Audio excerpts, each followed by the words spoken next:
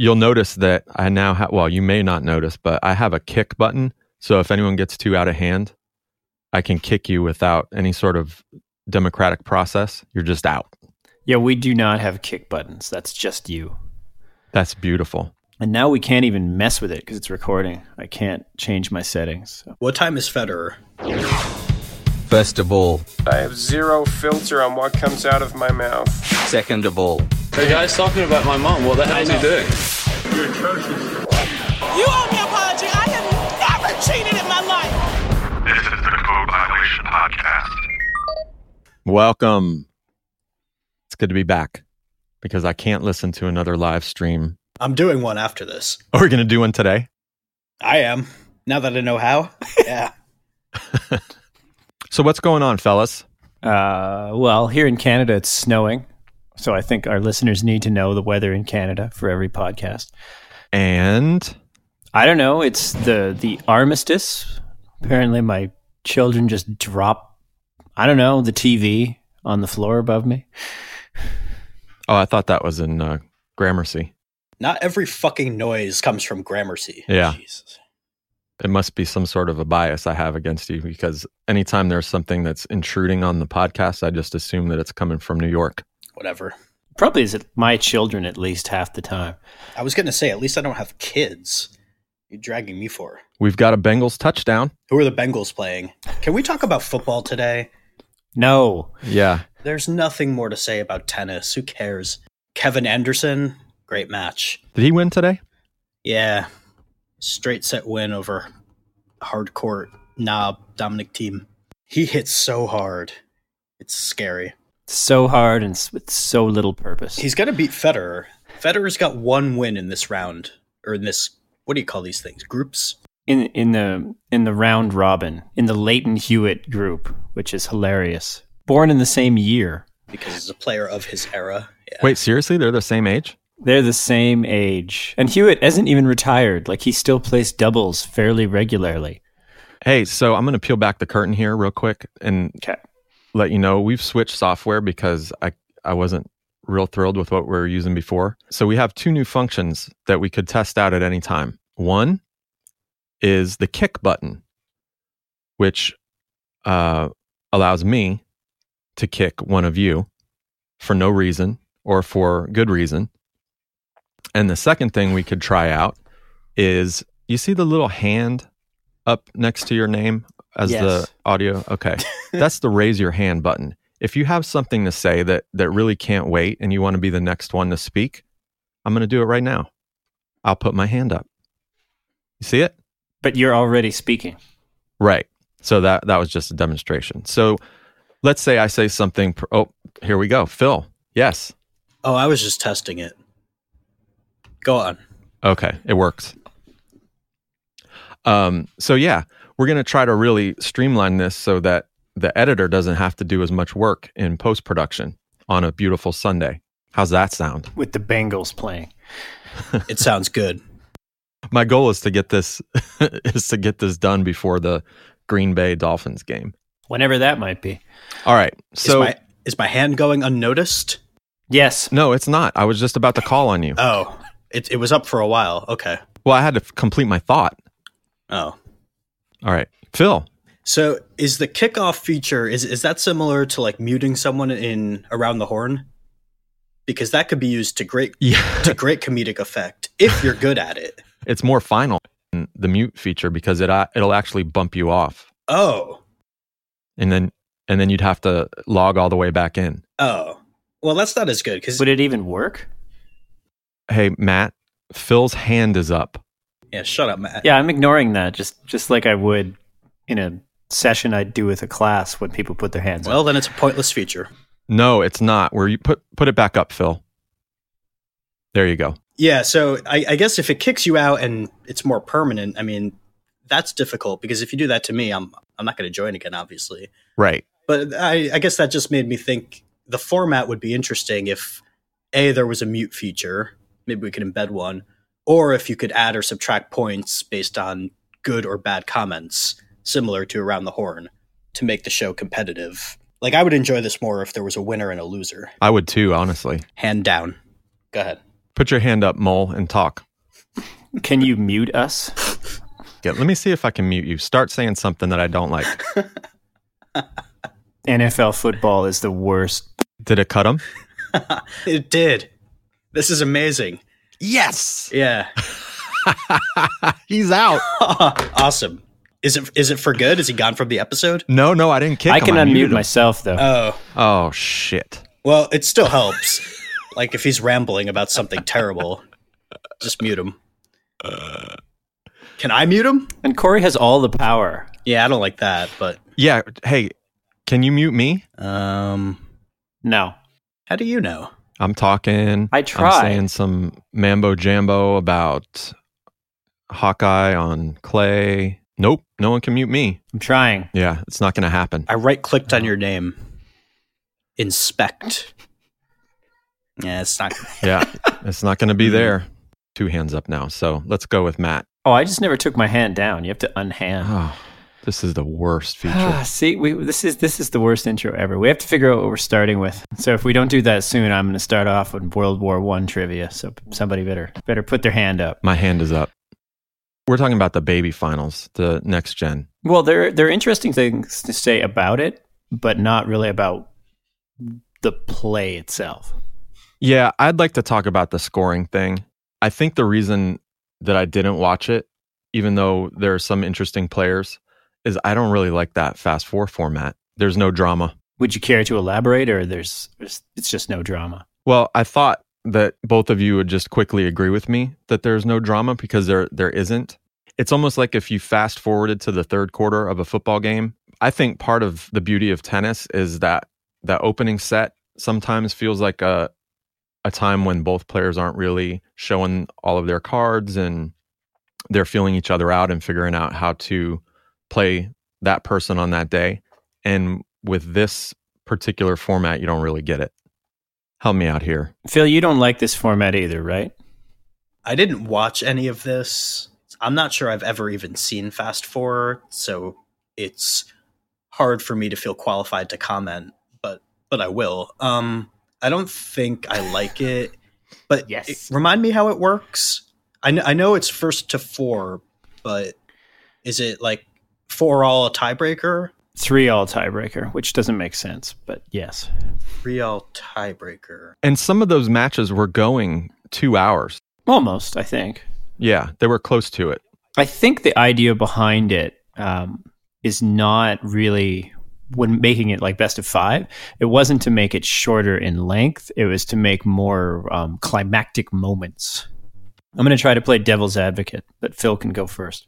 Yeah, Phil should go first, because his point on this is particularly good in terms of the importance of break points. So go for it, Phil.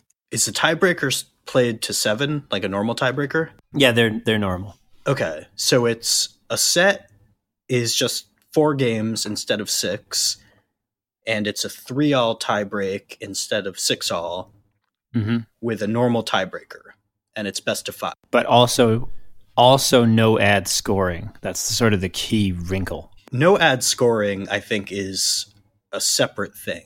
Okay.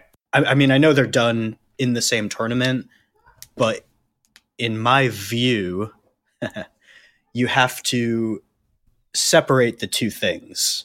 No ad scoring, I hate. I just hate it. To me, that's fundamentally not what tennis is.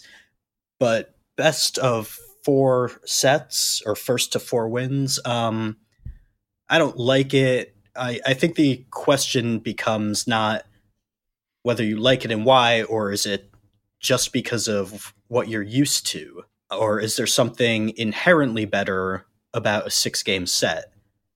And to that, I don't necessarily have a point of view, and I don't think it has anything to do with my opinion about the significance of a break, except that it's more likely for a set to go to a tiebreak in an ATP match, since breaks are less common.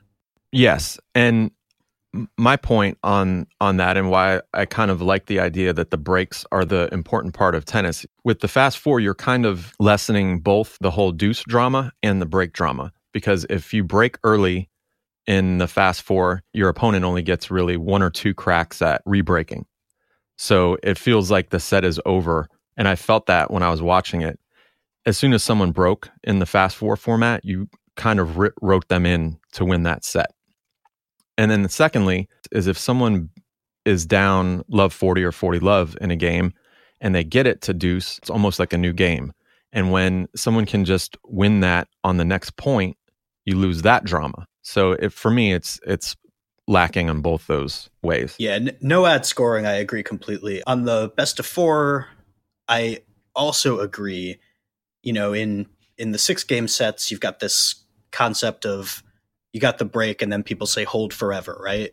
And if there's a break early in the set, that's still a big challenge to do, to take care of your own serve to make sure you win the set. What I just don't know is, like, if tennis had been designed as an 8-game set and these next-gen tournaments were 6-game sets, you know, people would probably have the same violent reaction. Almost certainly. No, certainly.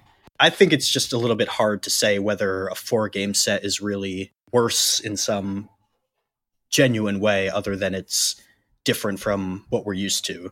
But I certainly don't like it, mainly because it's not what I'm used to. No ad scoring, that's different to me. That's not tennis. And so if that ever makes its way to the ATP, then I'll be pissed. 4-game sets, if they make its way to 250s, whatever. Matt, what do you think? As usual, I'm bringing in citations because I'm annoying. No, but I saw this thread. I shared this with you guys last night. Someone on Twitter who goes by Simpson's Paradox. What's up, Simpson? I think this is a woman, so I'm going to go with that. And if not, I apologize. Fast 4 format, 5 sets, Black. The idea is to ratchet up the tension by increasing the value of each game, to cut the slack and make the matches shorter. First of all, the exciting matches that went to 4 or 5 sets weren't shorter, which I think we touched on already. Second, the sets were too short to get into them. Every set usually has a dramatic arc highlighted by at least one break of serve, and then the denouement, where someone serves it out or tiebreak. There was no chance for that drama to develop here. So you guys basically touched upon this, but I thought I'd still bring this in because I wanted to speak directly to this. Simply put, tennis is exciting when it builds dramatic tension. You can't have dramatic peaks, though, without valleys. Fast 4 is like smooshing all the action sequences in a thriller together with no other scenes. It just doesn't work as entertainment. And then says, no ad scoring, the same thing, but we'll leave no ad scoring for a second because I think everybody hates it. Even I don't really like it, though I do think it's useful in club play.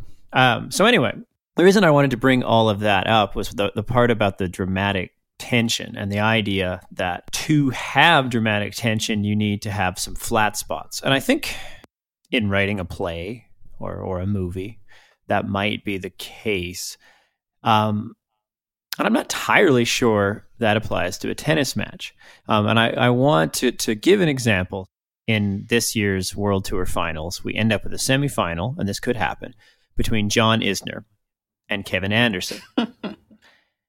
We already, Wimbledon, of all places, changed a rule because of a match between John Isner and Kevin Anderson. So that's the thing we're looking at here. But I'm just kind of wondering if there's going to be any more dramatic tension in a 6-game set, or like a 12-game set between those two than a shorter one. I think for the most part, every set's going to end in a tiebreaker.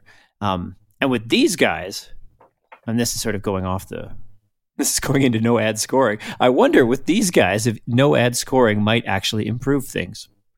Because if somebody created a break point, there's more of a chance, possibly, that somebody could just like fluke it over. I kind of agree with Phil that I think if this format had always existed and they changed it to something else, then we'd probably be complaining about whatever it was changed to, that we're used to a scoring system. But part of the reason I think that we enjoy tennis, that we are tennis fans, has something to do with the scoring system, that it isn't squash, for example, which is just points. Or ping pong. And then you add them up. Or ping pong, or, any other thing that it plays out differently. And there probably is more of the rising action, falling action, so to speak, in tennis than in a lot of other racket sports. I forgot what I was going to say. I raised my hand quite a while ago. I always feel compelled to bring up during conversations like this that tie breaks did not used to exist in tennis. And when tie breaks were introduced, people were outraged that it changed the landscape of the sport and it was no longer tennis.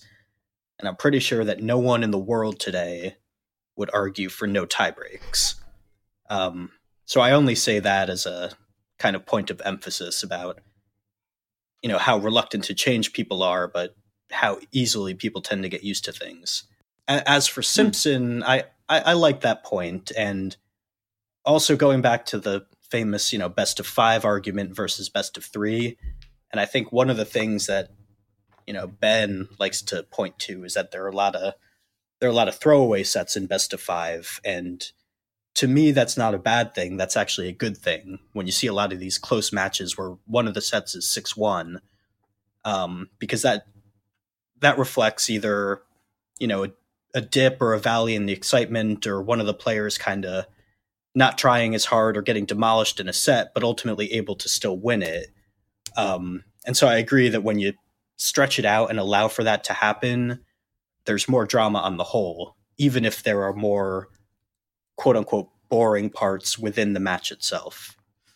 So yeah, I like really long matches. I would do best of 7. Me too.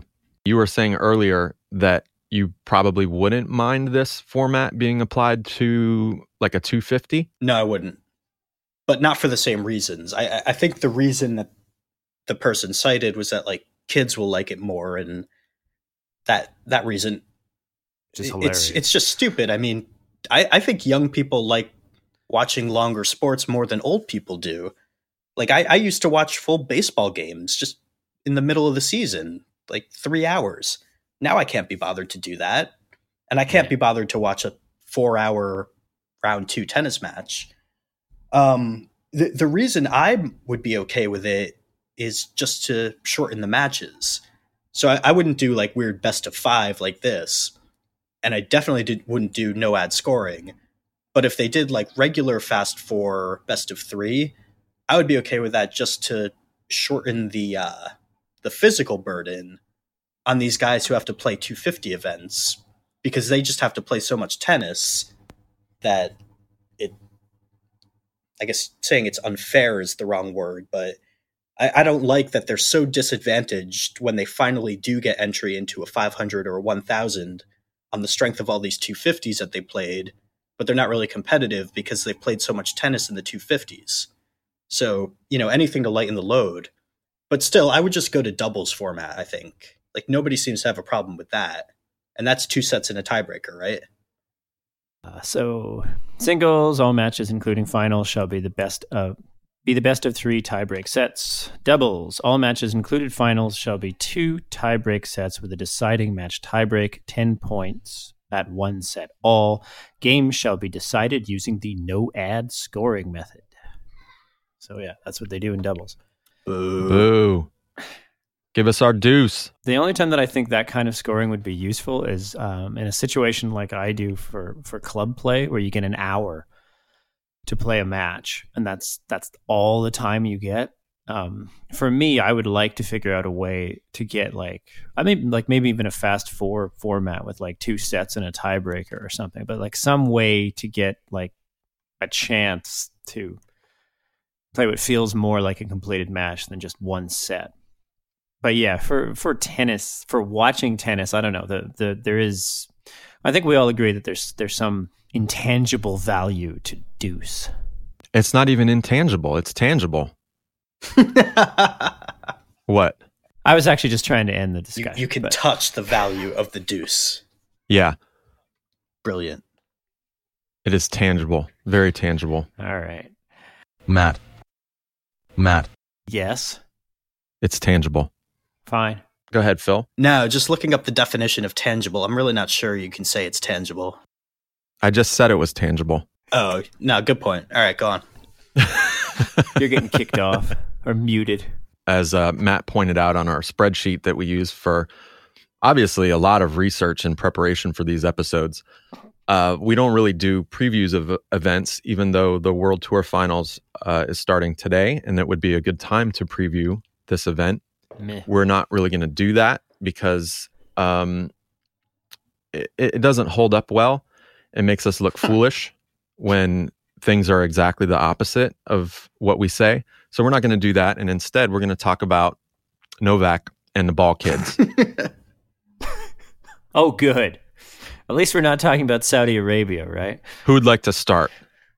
Phil's got his hands up. One of the listed synonyms for tangible is corporeal. So I just wanted to point that out because now when it goes to deuce, I'm going to call it corporeal. But on Novak and the ball kids, I don't even know what the subject is. What happened? Did he abuse one again? Yes. But he didn't. Remember, the video came out, and This video was more confusing and potentially manipulated than the Acosta video. And it probably produced more collective outrage. There's this little snippet. Oh, is this what we're talking about? That little snippet of Novak swinging at a ball. yes, but we're using it to move to something. Oh else. my fucking god! Yeah. Novak swings at a ball and misses it, and it's carefully cropped, and it looks like he's trying to throw an axe at a ball kid, and the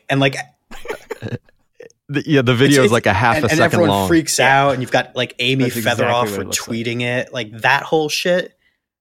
That was nothing. If you watch the actual, if you watch the actual event, with all the context, nothing happened. So there's nothing to talk about there except a bunch of fools on Twitter who are bitter about Novak. Sorry that he's number one, and yes, he has been bad to ball kids on occasion in the past. This was not such an occasion.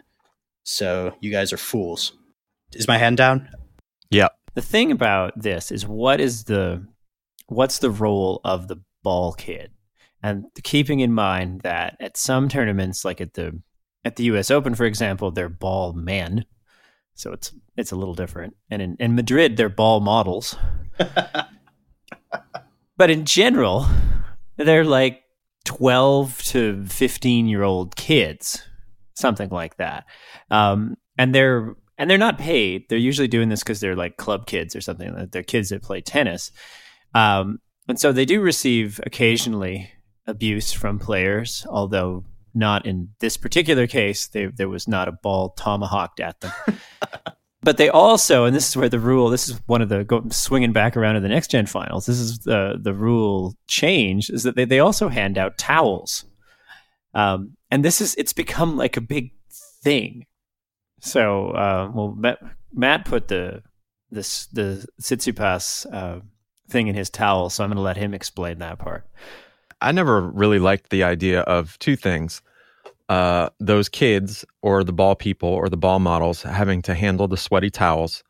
And then similarly, when the match is over, the winner taking off his sweatband and hurling it into the crowd as a disgusting souvenir. That should be something that people get outraged about. So anything we can do to prevent the amount of sweat being transferred from person to person, I think is a great thing.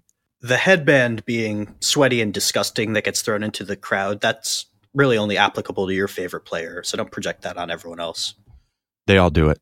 But they're not all so sweaty and disgusting. They're all sweaty and disgusting. Djokovic.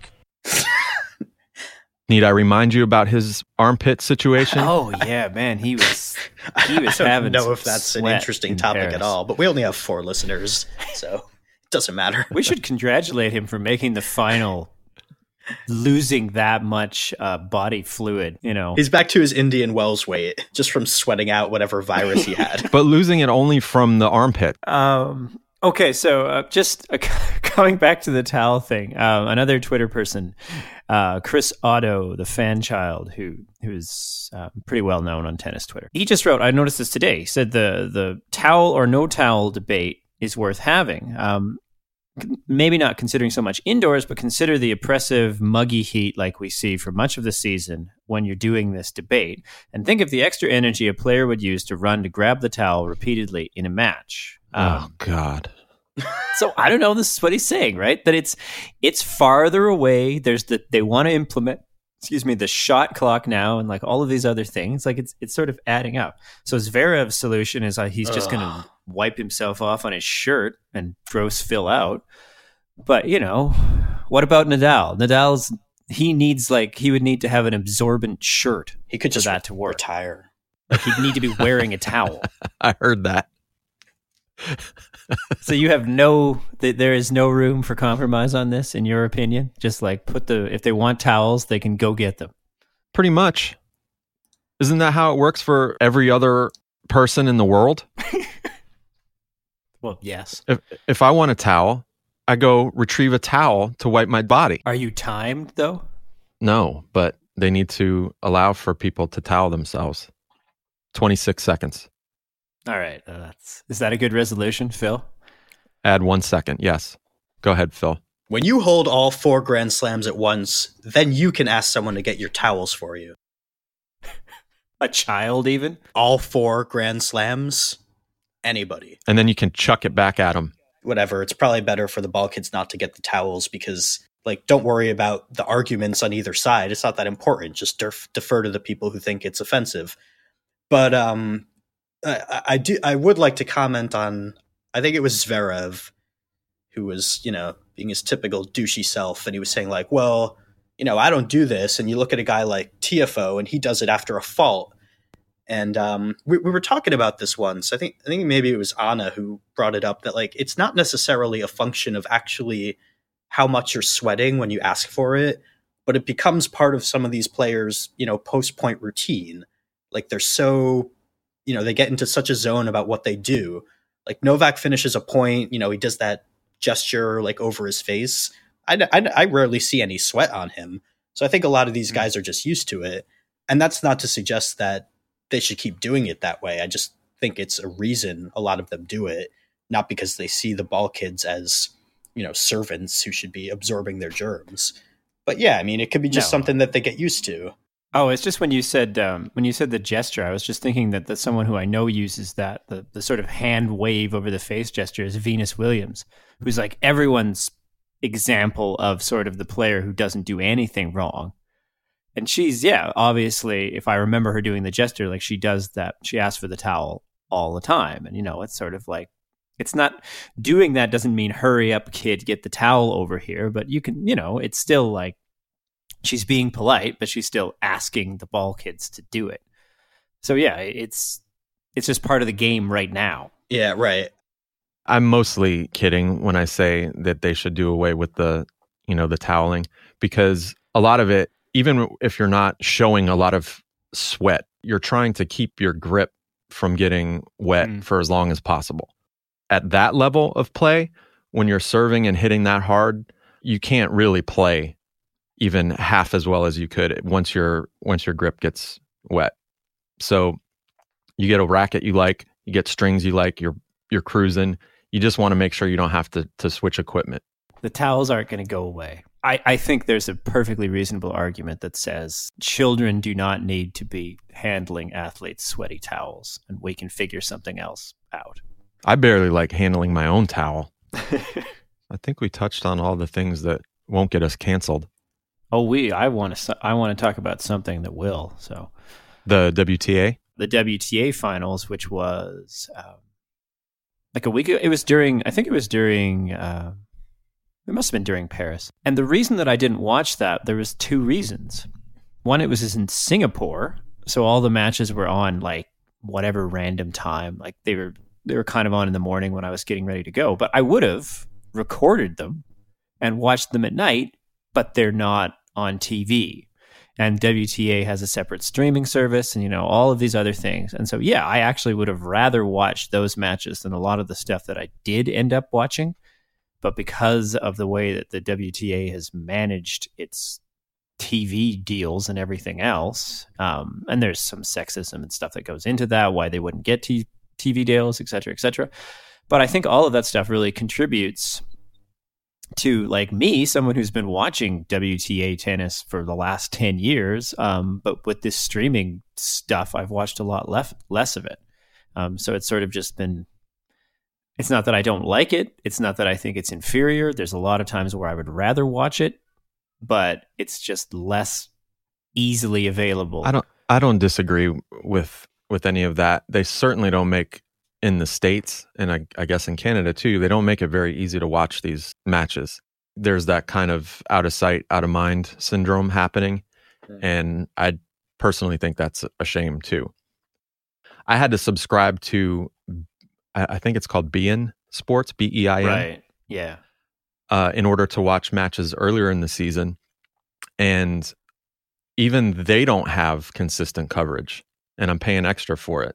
They were terrible, and I do think the WTA dropped them. Like, they're back with Tennis Channel now. And I just looked. The WTA finals were during Basel and Vienna. So I totally would have watched those finals over like random matches in Vienna or something. So yeah, I think it's and in Canada we've had this situation for years where ATP tournaments, like now 500s, most matches are there. So I can record them, I can watch them at night. And there's nothing. The WTA does not exist outside of slams on TV. Well, I think you just have to follow the money. And if it's not profitable, they're not going to show it. Well, there's a whole new can of worms. But I think it could, like, I don't know. Maybe. Hold on a sec. I think my food is here. Hello? I was just going to ask about food. Yeah, I got to eat soon. Can you come up? It's apartment 30. Oh, I'm totally keeping this in. Oh, yeah, you're leaving this in. Oh. I wonder what he's eating. So the one interesting thing, this is the and it's the subject that no one's really talking about, is the winner. And here you could cue up the Latvian anthem if you want. The winner of the WTA finals was Alina Svitolina, Ukrainian, who's had a real drop-off in form, who had a real drop-off in form up until this week, where she suddenly won 5 matches against top 10 opponents. But there was a lot of speculation going on that her drop-off in form was due to the fact that she lost a fair bit of weight. And she talked about it, and she said people are saying things about her, and that she was, that there's all this sort of thing that surrounds women. It's different than people saying Novak looked too skinny in Indian Wells. 100% different. So I think that was really interesting, because it was just like, well, that was the thing. It was like Svitolina relies on her fitness, and she relies on running, that kind of thing. That's her game style. So for her to win, she needs to be in good shape, and she was too skinny to be in good shape. That was sort of like a theory. And then yet she won 5 matches on a slow court, doing mostly running, playing her game. So it's... People actually said she was too skinny to be in good shape? Yes. Oh, that's ridiculous. One of those people should... like she was emaciated. They should explain then how adding weight helps a tennis player in any fashion. Well, wait, I don't is that an implausible theory? Yes. Oh. No, go ahead. Wasn't it true for Novak, though, that he needed to add some weight, like, to his upper body? Yes, it was true. It was true for Novak. Yeah. Novak added a lot of muscle, and they said it was necessary for his stamina and shots and everything. So I'm not sure why it couldn't be the case for Svitolina. The problem is talking about, that just raises all sorts of problems and issues that you alluded to. I think people were sorry, but I'm not sure from a pure tennis perspective that it could be, obviously not possible. I don't know why. Oh, well, their tennis player is just like men, because she just showed that wasn't the case. I think that, and one with her thin build was able to still perform at her peak. Fine. I wasn't suggesting that it was a correct assumption for Svitolina. I was saying, like, your reaction was that it was totally ridiculous, and I'm wondering if it is necessarily ridiculous. I mean, it's a difficult thing to talk about, but I think if you're going to talk about it, you have to talk about it in terms of muscle and not in terms of weight. If someone is so weak and frail that their body doesn't hold up, that's one thing. But for someone to be thin and athletic in tennis, I think is what you want. It was an interesting side note because it was one of those things that was like it was a rumbling, and it's like, well, what's going on with Svitolina? What's happened there? The same thing happened with Bouchard actually a couple of years ago, and all the same sort of things. Like her drop off in form was due to her losing weight, and et cetera, et cetera, et cetera. Well, the subtext with Jeannie too is that she lost a lot of weight because she's more concerned about looking good in pictures than performing on the tennis court. And it wasn't even subtext. People were saying that. Yeah. She's too concerned with her Instagram and not enough with her training, as if you can't, look good and be a great athlete at the same time. So as much as I really didn't enjoy her tennis then, I never thought that was anything that anyone should be talking about. Back, what'd I miss? My food got here. Matt was body shaming Jeannie Bouchard. Why? Too skinny. Yeah, that sounds like something I would say, right? It's really difficult living in an apartment that ends in the letter O for ordering food, because when they call to ask the apartment, it's impossible to understand O over they always think I say L or something. Or they think you're just saying O as a non sequitur. Like, yeah, I'm in apartment. No. I'm in apartment 6. Oh.